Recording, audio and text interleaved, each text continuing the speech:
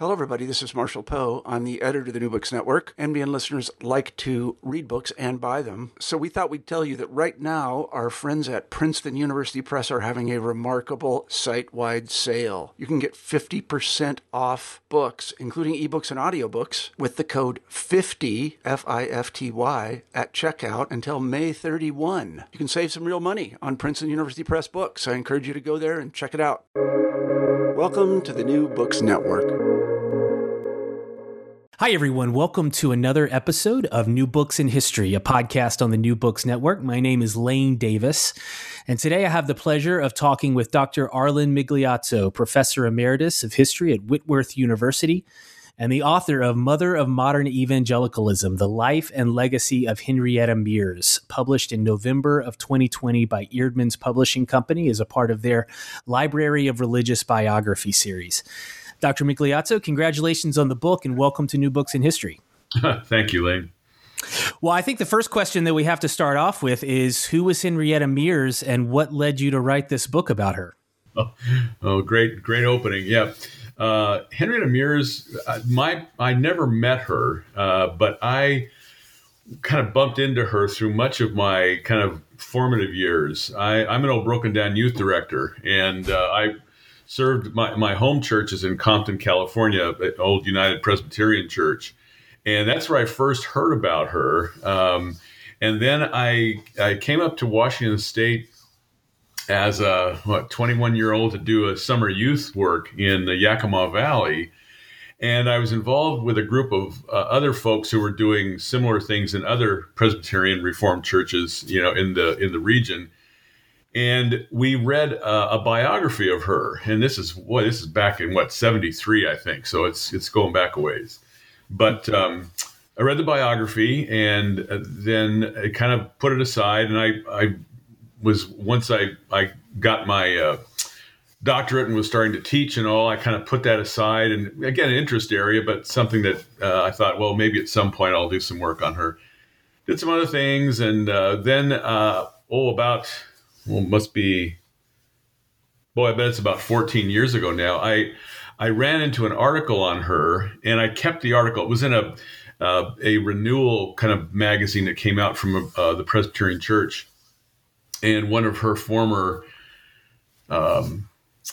proteges wrote a piece about her, and I thought, that's intriguing. So I put it aside, put it kind of in my little reading basket, and then kind of left it there for 2 or 3 years. And then after I'd finished another book-length project, I happened to pull it out and said, I should start to work on her a little bit. So that's kind of how that started. And she intrigued me because, again, born in 1890, the same year as Aimee Semple McPherson, the head of the International Church of the Foursquare Gospel. Mm-hmm. She was born in the upper Midwest, and to a family who had initially some fairly substantial resources. Her father was a financier, kind of a land developer kind of guy, but then had some pretty severe financial reverses, and ended up, they moved 6 or 7 times before she was actually even in 3rd or 4th grade.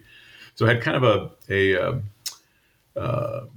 not tumultuous, but a pretty difficult childhood, had some physical problems. And then as she grew to adulthood, she went to the University of Minnesota and got her degree in chemistry and became a teacher, taught in a couple of rural schools, one in extreme eastern Minnesota and the other one in extreme western Minnesota, and then was involved in Minneapolis teaching at actually her old high school for about 10 years. And while she was doing that, she was also a member of William Riley's First Baptist Church of Minneapolis, which, of course, was a major center of the fundamentalist movement back in the teens and the 20s. And so she was raised in that kind of environment. She took over in 1917 a girls' Sunday school class. Actually, it's kind of a young women's Sunday school class. And there were just a handful of girls in that class initially. Within about 7 years, she had built it to the highest, the Sunday school class that had the highest enrollment at Riley's Church. It eventually peaked at about 450 young women. A number of those women went into mission service and lay leadership positions. And in the early 20s, she was invited to come to the First Presbyterian Church of Hollywood, California, and become the director of Christian education there. And so she left in 28 and served at that church until her death in 1963, and built it into purportedly the largest Sunday school in the Presbyterian Church, and one of the 10 largest Sunday schools in all the United States.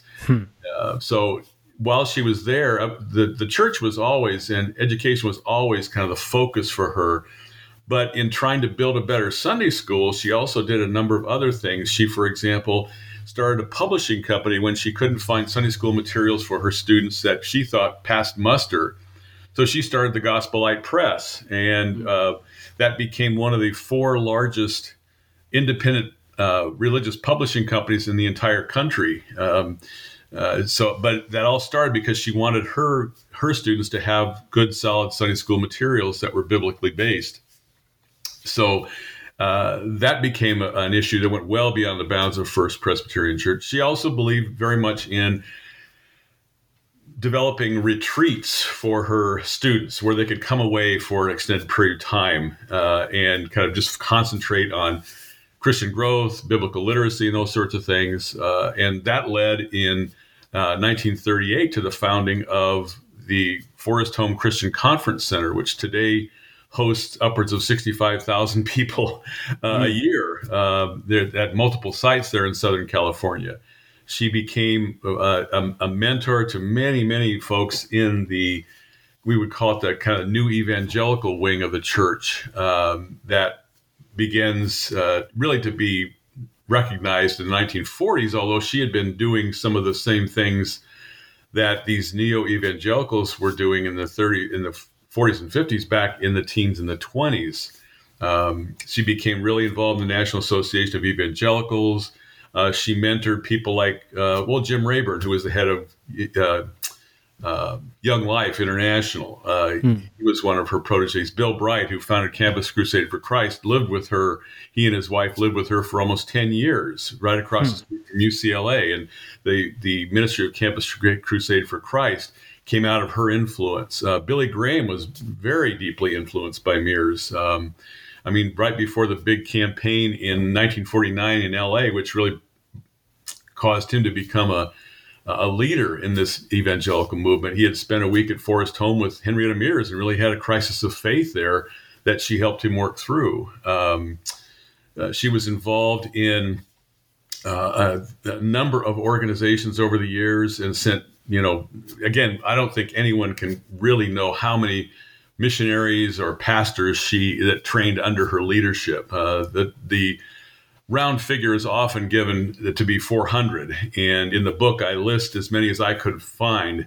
And there are a lot of them, but I'm not sure that's even all of them, because the ones that I found were only folks that were involved in Reformed churches. And of course, she influenced a lot of folks in Baptist circles and in other denominations. And there's no way to kind of know how many of those folks she influenced. So she had a wide-ranging influence over 40 years, probably close to 50 years, if we take her years of ministry in Minneapolis as well as her years in the LA area.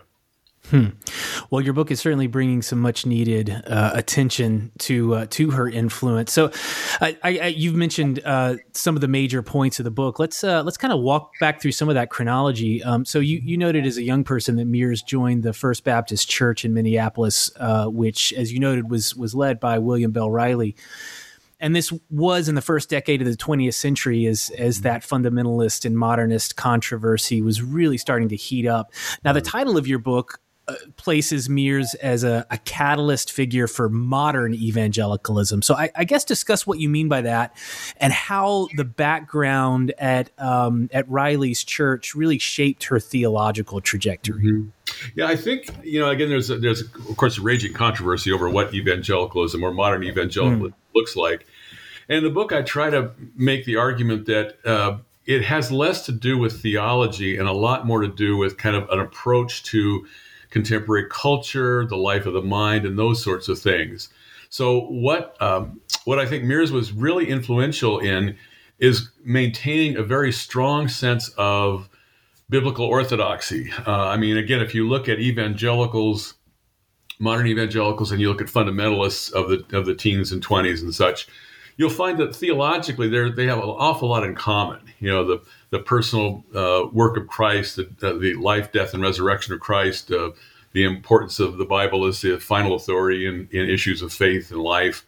These kinds of major doctrines are shared by fundamentalists and these modern evangelicals.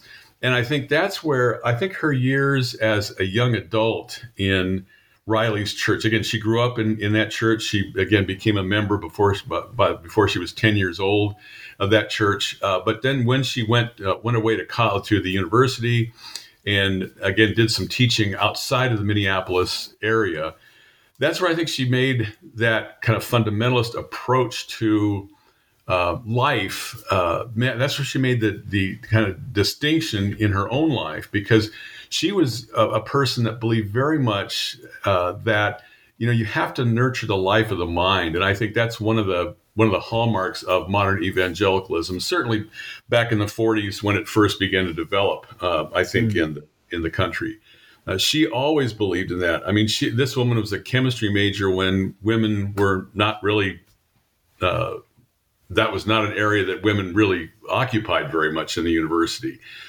She believed very much that you had to nurture the life of the mind. And I think fundamentalists, and Riley is a great example of this because he had a crusade against the University of Minnesota, which of course was her alma mater. And I think she really parted company with him there. She believed that, you know, Christ could answer all the questions that we have as believers, and you didn't have to fear that. You didn't have to fear investigation or rational thinking or science for that matter. I mean, she believed in science for her entire life and built a lot of her ministry on what we might consider rational kinds of ideas. So I think that's a way where these evangelicals, and that's why I think the term the mother of modern evangelicalism is important, because she's doing this in the teens and the 20s, this kind of rethinking about the relationship of Christians to American culture and this sort of things. So she always believed that you have to nurture the life of faith first. I mean, that was the most important thing. Evangelism was number one for her. But she also believed that, you know, you have to serve a blessed and broken world. And so even in those days when she was in Minneapolis with that group of young women, she always emphasized service to others. Now, again, that has to be put in the context of evangelism, because I think her hope always was that people would be brought to Christ. But I mean, they would go to, for example, there were a series of homes at the time for unwed mothers, and so she would have ministry to those women in the Florence Crittenden homes is what they were called. They would do work with underprivileged, underserved kids, underserved populations in Minneapolis, and of course also in the greater LA area. So that was always important too. She also believed that though you had to engage secular culture, you couldn't separate from it. See, I think that's another one of these differences between modern evangelicalism and fundamentalism, especially a particular wing of fundamentalists that believed that you had to have strict separation between the things of the Lord or the things of the kingdom, if you will, and the things of this world. And Mears said, no, we have to thoughtfully engage culture.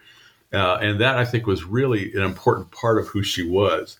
She also believed that the importance of including others was paramount. Now, that doesn't mean, I don't mean to imply that any takers were under her umbrella. But I think if we look at her, especially in the context of her time, her reaching out to folks in other denominations and her intriguing kind of perspective with regard to Roman Catholicism at the time, again, I think she really struggled with the liturgical side of things. I think, again, being raised as a Baptist, and she kind of called herself a kind of a Baptarian often. But the idea that, the liturgical kinds of things, sacramentalism, she wasn't so enamored of those kinds of issues because she saw them as ritual and not life. So we can't certainly say that she was welcoming Roman Catholics in the same sense that we might think about that that bigger body of Christ today. But she certainly was not the enemy of Roman Catholicism, as so many of those, even the evangelicals were of the 1940s and 50s. She tried to cast a real wide net. And I think one of the greatest examples of that is she was nominated for an award that was given every year. And again, there are different regions of the country, but this particular organization included Jewish women, Roman Catholic women, and Protestant women. And she was nominated for an award from this group in the 1950s. So I think, again, you get this sense that, well, they must have recognized that she really did have an important contribution to make to the community. And to have women from those three different perspectives supporting her nomination, I think is pretty significant. Yeah, that is very helpful. So Mears, or one of the things I found really fascinating is how Mears developed her pedagogy as a public educator and administrator in Minnesota first, and then transitioned these skills over into the religious realm at her home church when she took over the expanding educational mission there. Now, you note that her class there at First Baptist, it outgrew every room that the church had. So in your research, I guess, what did you find that explained the popularity of her pedagogy? Was this something common that was going on at the time, or was she really an innovator in this realm? Yeah, I think that's again an excellent question, and one I pondered, both looking at what happened in Minneapolis at First Baptist, and also, of course, what happened in Southern California. I think what really set her apart was that she was an excellent teacher. I mean, there's no getting around that. I mean, she was able. I mean, the folks that I talked to just said, you just sit under her for 5 minutes. You're going, how does she come up with this stuff? I mean, she's so insightful. Just had such a strong sense of God's presence and God's care. But I think the other thing that she did is that she really could communicate care for the individual. Now, when she, again, that class at that young woman's class in Minneapolis grew to, again, over 400. The one in Southern California at First Pres Hollywood actually had an enrollment of over 800. Now, that doesn't mean they all showed up every Sunday, but I mean, these were enrolled members of the class, the college department. But she could, and I talked to more people that said she could just make you feel like you were the most important person in the world as individual. And I think they picked that care up. I think another thing that she did is this woman was a tremendous organizer. She believed very much that once someone comes through the door, you want to make sure that they not only feel welcomed, but that they also have a role to play in the success of the group. And there are countless stories over the years of people that would come in the door to either the college department at First Pres Hollywood or the Fidelis class there at First Baptist Minneapolis. And she found a job for them right away. And she made sure that they were welcomed and that they had a role to play. And she always tied the role that each individual played to the success of the class itself. And I think that's really those three things, her ability to exposit scripture so clearly and to have examples that just spoke to folks, the ability to make every person feel like they were part of the group, that they were it was a privilege for them to be part of the group, and the group felt that. The group felt that it was a privilege for these visitors to come and be welcomed in, and then to find a place for each of them. To serve. I remember speaking to one individual, and he showed up, went to the college department in Hollywood a few times, and she plugged him in as kind of the social chairman, just like that. Now, you could argue perhaps, well, that could lead to some problems, and it did. I mean, I think I mentioned a few of them in the book, but generally, people knew that she cared about them, and that the role that they played in that class was important for the success of the class. Does that help a little bit? Absolutely. That is a fascinating account. So Mears, she makes the move to Los Angeles, and I find early 20th century LA to be this fascinating place from a religious perspective, because it was both Tinseltown and it had all of the excesses that we still sort of associate with that culture, but it was also this hothouse of Christian fundamentalism. And you mentioned a figure like Aimee Semple McPherson. Fighting Bob Schuler was a Southern Methodist fundamentalist across town at the Methodist Church there, and then of course you had the First Presbyterian Church in Hollywood, which was very theologically conservative. So I guess talk a bit about that context. How do you think it shaped Mears and her specific ministry in that Southern California era? Well, that's an excellent question. I think that she realized when she went, I picked up in her personal correspondence some sense of trepidation leaving Minneapolis for LA. And I think part of it was that what you say, that LA is kind of a different animal than Minneapolis. It is now, it was then. Right. And her concern that will what I did here translate well into Southern California and that cultural context that was growing up in LA at the time.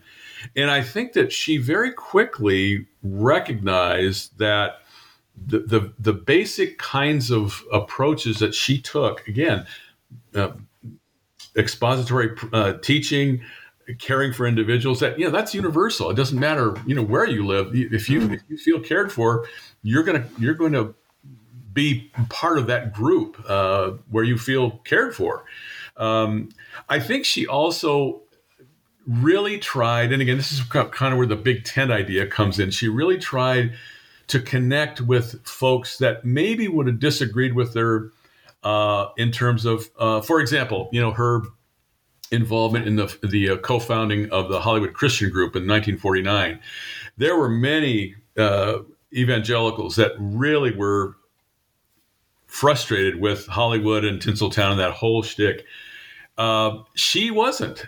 She tried to include as many people under that tent as she possibly could, and so I think her involvement with that Hollywood Christian Group for the first 10 years of its life, her willingness to reach out to Aimee Semple McPherson, by the folks that I talked to, she and Aimee Semple McPherson had a cordial relationship until the death of the latter in the 40s.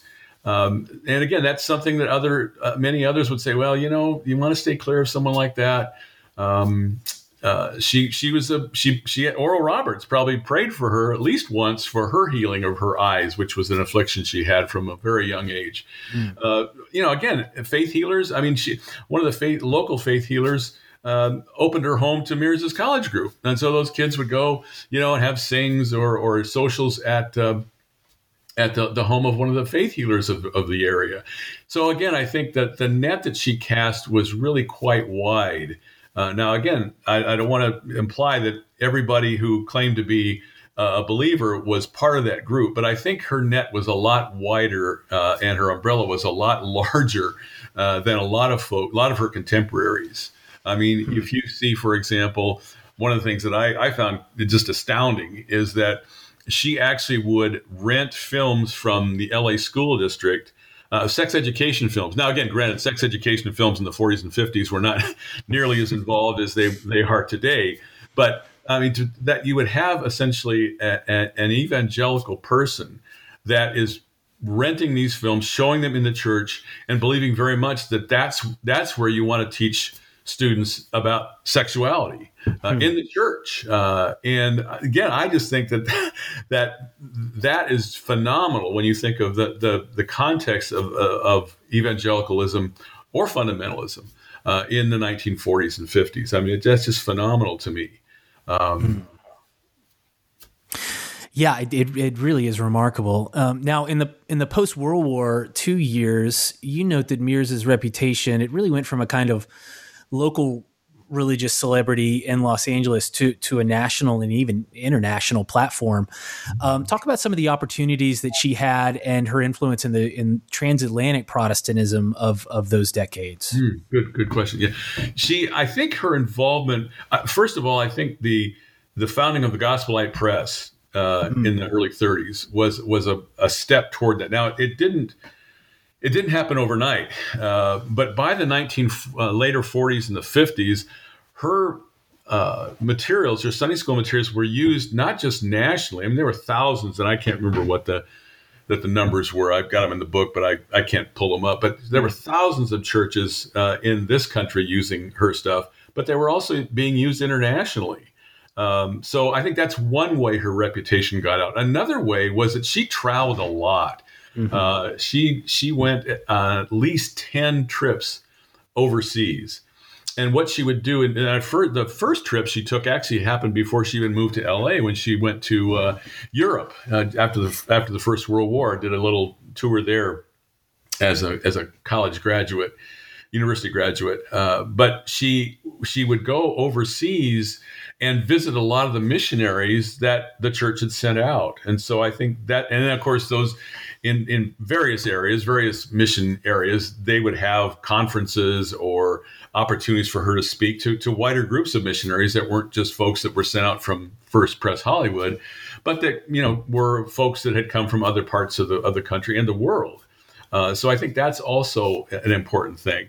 Mm-hmm. By the 1940s, particularly the later 40s, she's really involved in the National Association of Evangelicals. The NAE gets founded in the early 40s, but she's really involved in many kinds of ways in the NAE. She was a member of the Commission on International Relations for most of the 1950s for the NAE.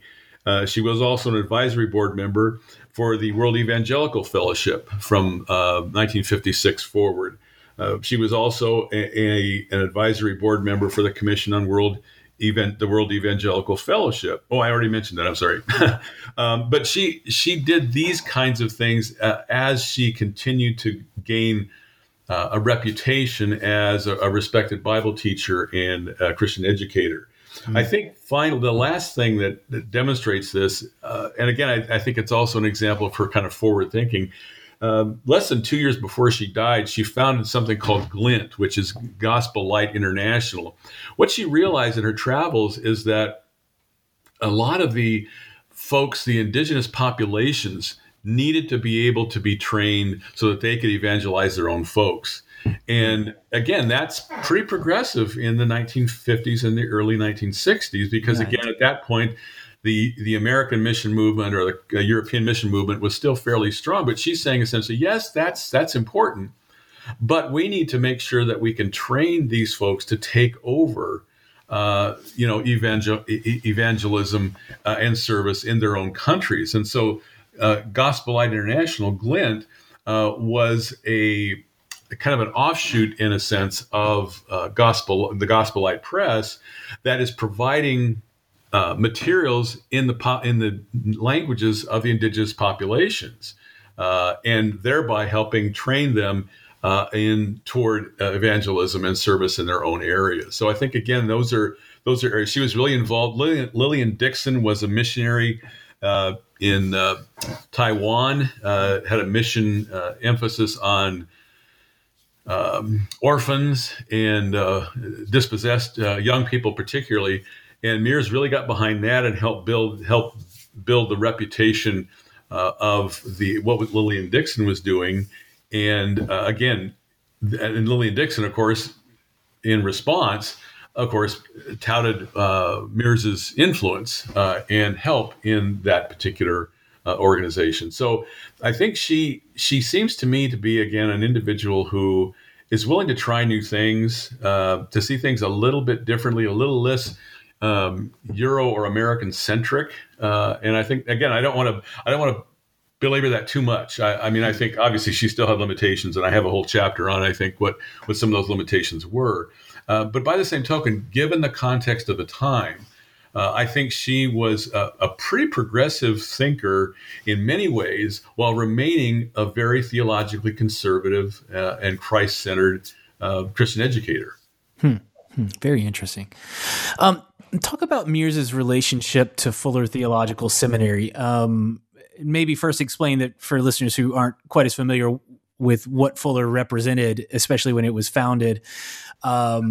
talk about what Fuller is, and then how Mears's life and ministry sort of played into the founding of that particular school at that particular time. Mm-hmm. Yeah, Fuller Seminary was the brainchild of Charles E. Fuller, who was I think was born in Orange County. I know he had a ministry there for a long time, but became very popular on the radio as the leader, he and his wife, of what was called the Old Fashioned Revival Hour. And it was a very, very important radio ministry, not just in Southern California, but it was nationwide. It was quite well known. And in the 40s, Fuller was thinking about, again, the future of Christianity, particularly Orthodox Christianity in the country and the world, and began to think about the possibility of founding a graduate institution that would train folks from an evangelical perspective, again, to serve and to minister to the modern world. And so that's kind of the genesis of Fuller Seminary. He got Harold John Ockenga, who was the leader of one of the largest evangelical churches in Boston, and Park Street Church was what it was called. And he had a tremendous ministry on the East Coast, and Fuller was able to convince him to take the position of president initially. So he was the first president of Fuller Seminary and served in that capacity for a few years. He also pulled seminary professors, very prominent seminary professors from other large, well-known seminaries in the Midwest and the East Coast, and the South, and put together, again, a staff that was, again, committed to bring this, again, kind of Mearsian perspective on faith, if you will, in the 20th century to a graduate institution. And so that's the context for the founding of the seminary. And of course, it became the largest evangelical seminary in the country, and today has, I think, at least at its high point, had thousands of folks that were involved in seminary education. Mears got involved a couple of years after the founding because there was, from the very beginning, Fuller initially believed, again, the guiding lights of Fuller believed that, again, it's a place for men to train for advanced ministry. And women were essentially helpmeets, okay? They were the wives. And so right from the beginning, there was kind of a wives' fellowship. But some of the women kind of chafed at that and said, well, why can't we take seminary classes? So almost from the very beginning, Fuller had to kind of consider the women. And eventually, again, it only took a couple of 3 years. Eventually, Fuller realized, boy, there's a real interest that women have in seminary education. Now, it was not appropriate at that particular point in time for women to send to formal ministry. In other words, that to be ordained to the ministry was not something that very many evangelicals at all believed. And of course, Fuller Seminary was in that same tradition. So they did not really believe that women should come to seminary to become ordained, but they also realized that women had a hunger for advanced education, and also that many women were serving as directors of Christian education or music ministers in churches. And so they developed a program, I think it was called the Bachelor of Sacred Ministry, if I'm remembering correctly, degree for women. And then once that happened, they thought, well, now, wait a second. If we have women in seminary, we probably should have a woman that is actually a member of the faculty. And so they began looking then for a female to serve as the first chair of Christian education, because, of course, if you're going to have a Bachelor of Sacred Ministry degree, you want to have the possibility of extended study in Christian education, curriculum, theory, that sort of thing. And so that's when they recruited they recruited for this position. And what's so intriguing is that they recruited the same person that had been offered the position of the first chair of Christian education at Wheaton College. They offered that same position to her at Fuller, and she turned them down. And Mears was the other one that was in the running for this. But, unlike this other individual, Mears didn't have any advanced degree at all. I mean, she just had a bachelor's degree from the University of Minnesota in chemistry. And so a lot of the seminarians, and again, this would be Carl F.H. Henry, folks like that, that thought, well, now she doesn't have an advanced degree. Is that going to go over very well? So they offered the position to this other woman, and Mears kind of was in the background, and they were mostly concerned about Mears, not necessarily her degree so much, or lack of degree. They were concerned because of her forceful personality. In fact, I've got some great quotes in the book taken right from the Fuller faculty minutes that talk about the fact that they're afraid that she could take over the faculty. So all these guys would be intimidated by Henrietta Mears. And so rather than, select her initially, they selected this other woman. She turned them down. Then they went back to Mears, and she turned them down. So it became a really intriguing study in the kind of late 40s and early 50s there in terms of Fuller Seminary as to what they were looking for and what kind of woman they were looking for. And they believed that Mears was just a little bit too forceful. And then when they finally did offer it to her, she turned it down as she turned down the first year in Christian education at Wheaton back in 1936. That is a remarkable story.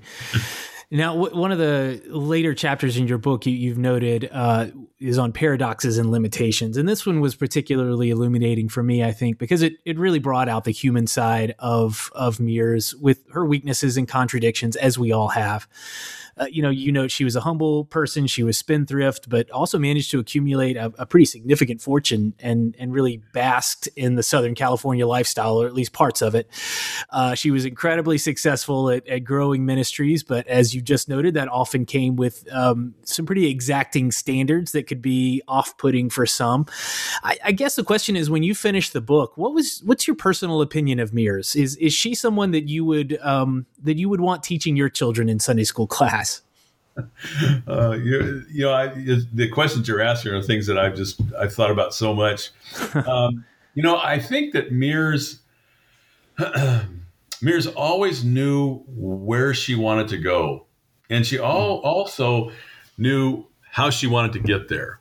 And I think one of the things that struck me is I think I probably would have chafed a little bit under her ministry. Not that I wouldn't have appreciated it, but I think that she just had a way, and again, interviewing all these folks that knew her and really loved her, you get a sense that, again, she would let you know what you should be doing. And I think one of the things I tried to point out in that chapter is that she would say, on the one hand, that, I want you to be where God wants you to be. And so she would kind of leave it completely open. But then there are these cases where she says, no, I think God wants you here. So it depended on who you were as to how she kind of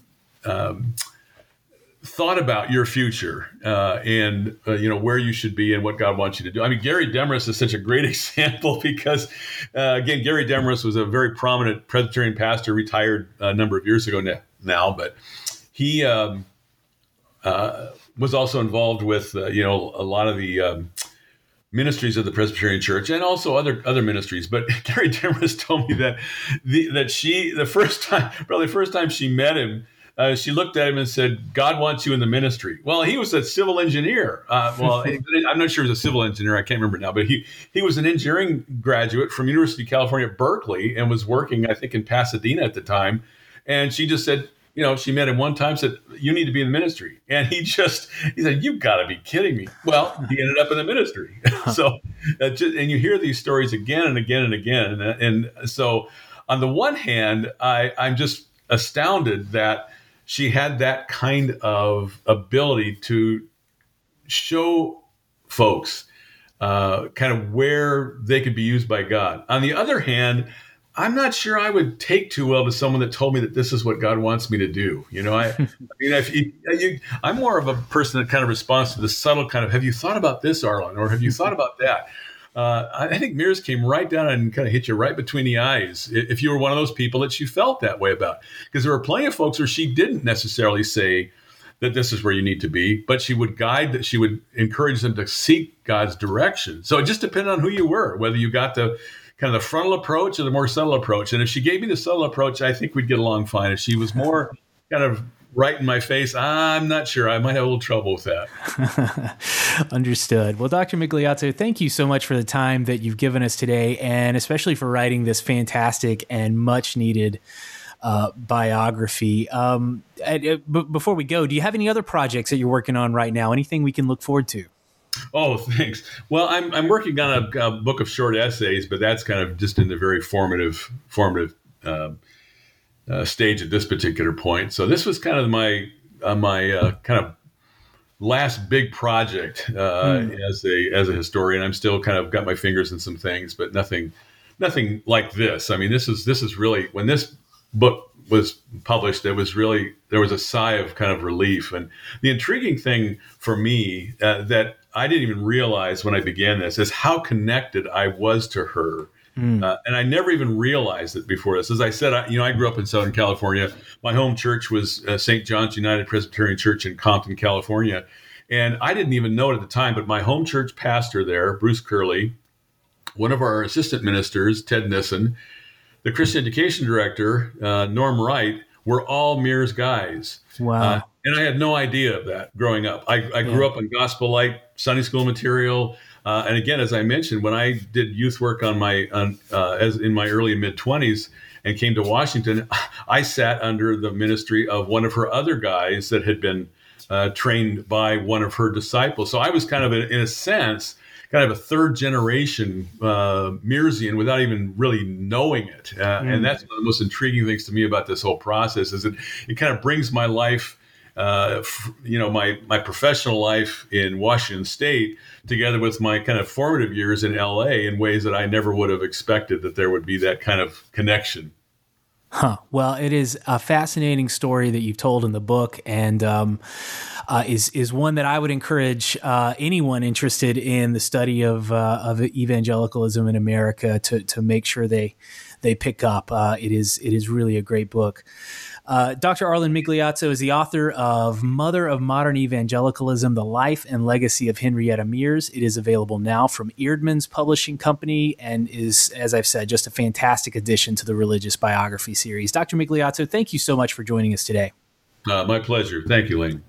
And thank you for listening to New Books in History. Make sure to subscribe to our channel wherever you get your podcast to keep up with the latest and the best books that are out there right now. Thanks for listening and be well.